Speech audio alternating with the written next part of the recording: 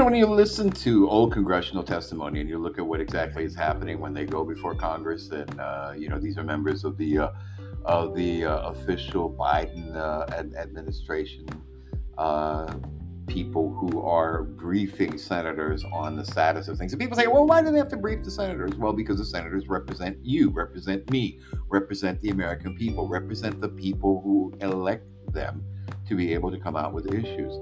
And just listen to this exchange with Senator Ted Cruz and how it went out during this hearing, dealing with what exactly the Biden administration has done to go after Nord Stream 2's attack and clearing up more information. Have they dealt with Iran properly?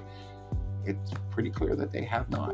Give it a listen and listen to this hearing a couple months back, but very important to listen to. Here's Ted Cruz.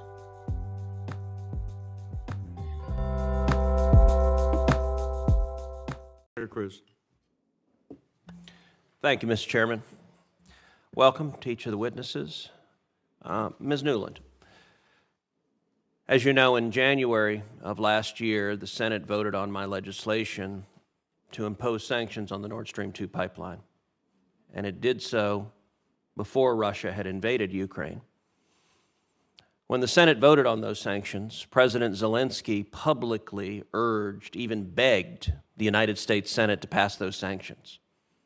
And President Zelensky said passing those sanctions then were the last chance to prevent Russia from invading Ukraine, the last chance to prevent Russian tanks rolling into Ukraine.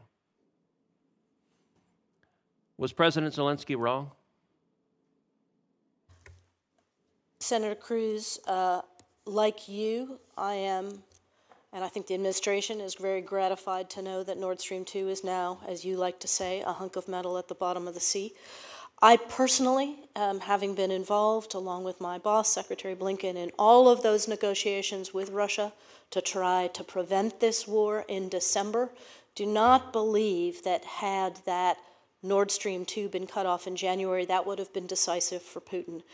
It was important that the day the war began, the Germans cut the pipeline, as did the rest of the Europeans, but he was bound and determined to go into Ukraine, as you know. So you believe Zelensky was wrong when he said stopping Nord Stream 2 was the last and best way to stop this war? I don't think it would have stopped Putin, and when the government of Poland similarly said, begged the United States Senate to pass those sanctions and said this is the last and best opportunity to stop Russia from invading Ukraine, you believe Poland was wrong too?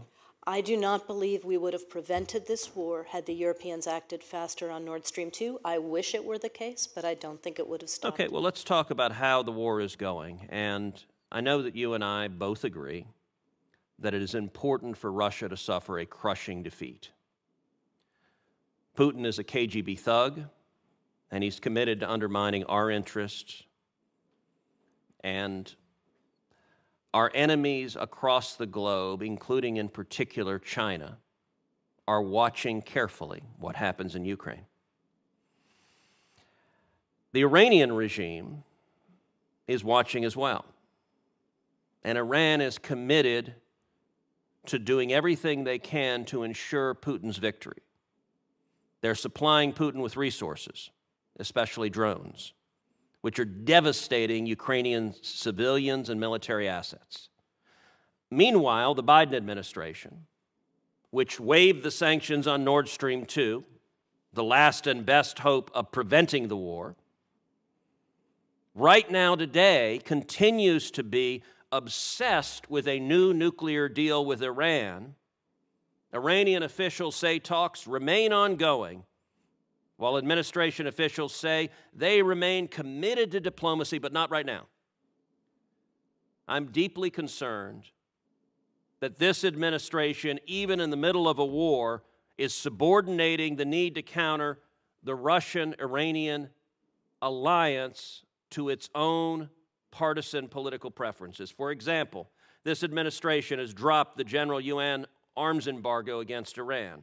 This administration has made Russia our intermediary in nuclear talks with Iran.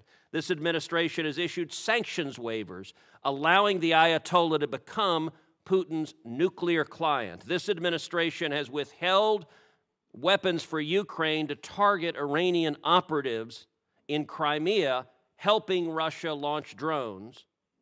And this administration has avoided using relevant sanctions authority against Iranian banks, facilitating the transfer of drones to Iran. As a result, Iran has been able to dramatically boost Putin's war in Ukraine. Meanwhile, America and the American taxpayer are shouldering the burden of assisting Ukraine, while the Biden administration is greasing both sides of this war. Let's talk about Iran's supply of drones to Russia. The Biden administration made an immediate decision to go to the United Nations and drop the general UN arms embargo on Iran because they say it was required by the original JCPOA nuclear deal. Biden officials say part of the embargo dealing with drones is still in place, but even that measure will expire this fall pursuant to the JCPPA. I believe the Biden administration should immediately go to the UN, invoke our snapback authority, and keep the embargo in place. Do you agree? Or do you believe we should allow the UN arms embargo on Iran to expire and allow Iranian drones to continue to go to Russia and be used against the people of Ukraine? Time of the senator has expired, but please answer his question. Thank you. Senator Cruz, you are absolutely right that Iranian drones are fueling this war, and that is why we have taken many increased sanctions measures against Iran over the last couple of months, including against the IRGC Guard Corps Aerospace Force, the Quds Force aviation industry, the Shahed aviation industry, Russian aerospace forces. Have you stopped the drones? We have not stopped the drones, and this is part of the problem. But we know what Iran looks like, and we also know who Russia's friends are: Iran, North Korea, and Hamas. As you know, we are not currently in active discussions with Iran. It is not prepared to take these negotiations seriously right now, and we have many of the same concerns that you have, but I look forward to speaking with you in a separate setting about our larger strategy vis-a-vis Iran. I think this is probably not the appropriate setting for that. Thank you. Senator Coons. Thank you, Chairman Menendez, and thank you, all three of you, for your service and for your work to continue to help lead the efforts of our administration in combating.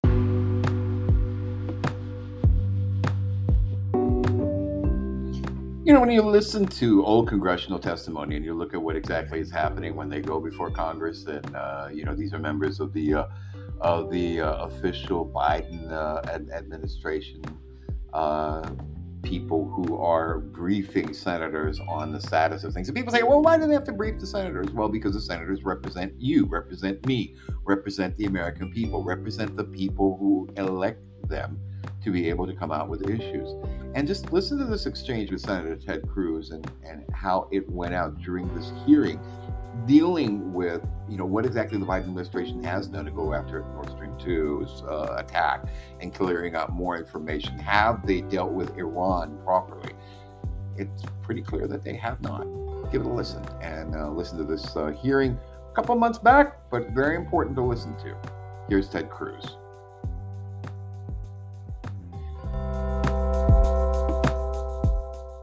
Our whip, Mr. Tom Emmer from the great state of Minnesota. Yeah. Hello, everyone. My name's Tom Emmer, and I'm proud to represent Minnesota's 6th Congressional District, and as Kat mentioned, the privilege of serving as the majority whip in the House of Representatives. I want to thank Congresswoman Kamek for inviting me today and for her taking the lead on such an important issue. We must recognize the statement that she opened with, that there are over 140 of our colleagues who signed on as original co-sponsors to the REINS Act. Under President Biden, a concerning trend has escalated to a catastrophic crisis. Our economy continues to be weighted down with ever larger regulatory burdens. While Americans grapple with 40-year high inflation due to the Biden administration's failed policies, regulations during the first 2 years of this administration have cost our economy almost $309 billion. We cannot trust a bloated federal government to hold itself accountable. It's time for Congress to halt the overreach of these federal agencies and hold unelected bureaucrats accountable. We are proud to support the REINS Act, and the Republican majority will continue to fight to end the Biden administration's unchecked power grab.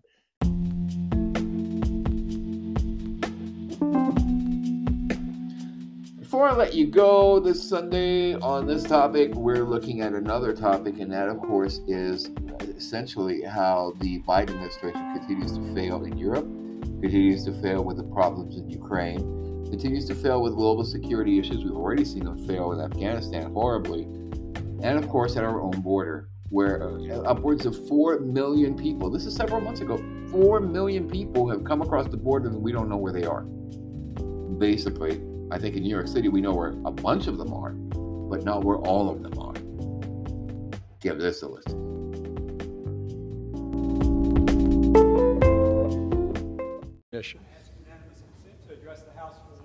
Without objection, the gentleman is recognized for 1 minute.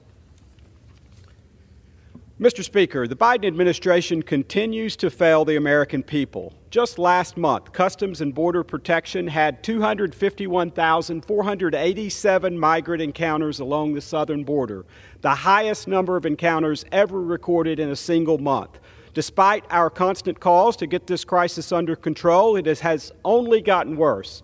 Either President Biden is trying and utterly failing, or worse, not trying at all. Since President Biden has taken office, there have been more than 4.5 million migrant encounters at our southern border, and December marked the 10th straight month with more than 200,000 encounters, a trend that has never been recorded before. None of these statistics include over 1.2 million known gotaways who have evaded our overwhelmed U.S. Border Patrol agents. Mr. Speaker, I rise for all Middle Tennesseans to say, Mr. President, please do your job and secure our border. Thank you, and I yield back.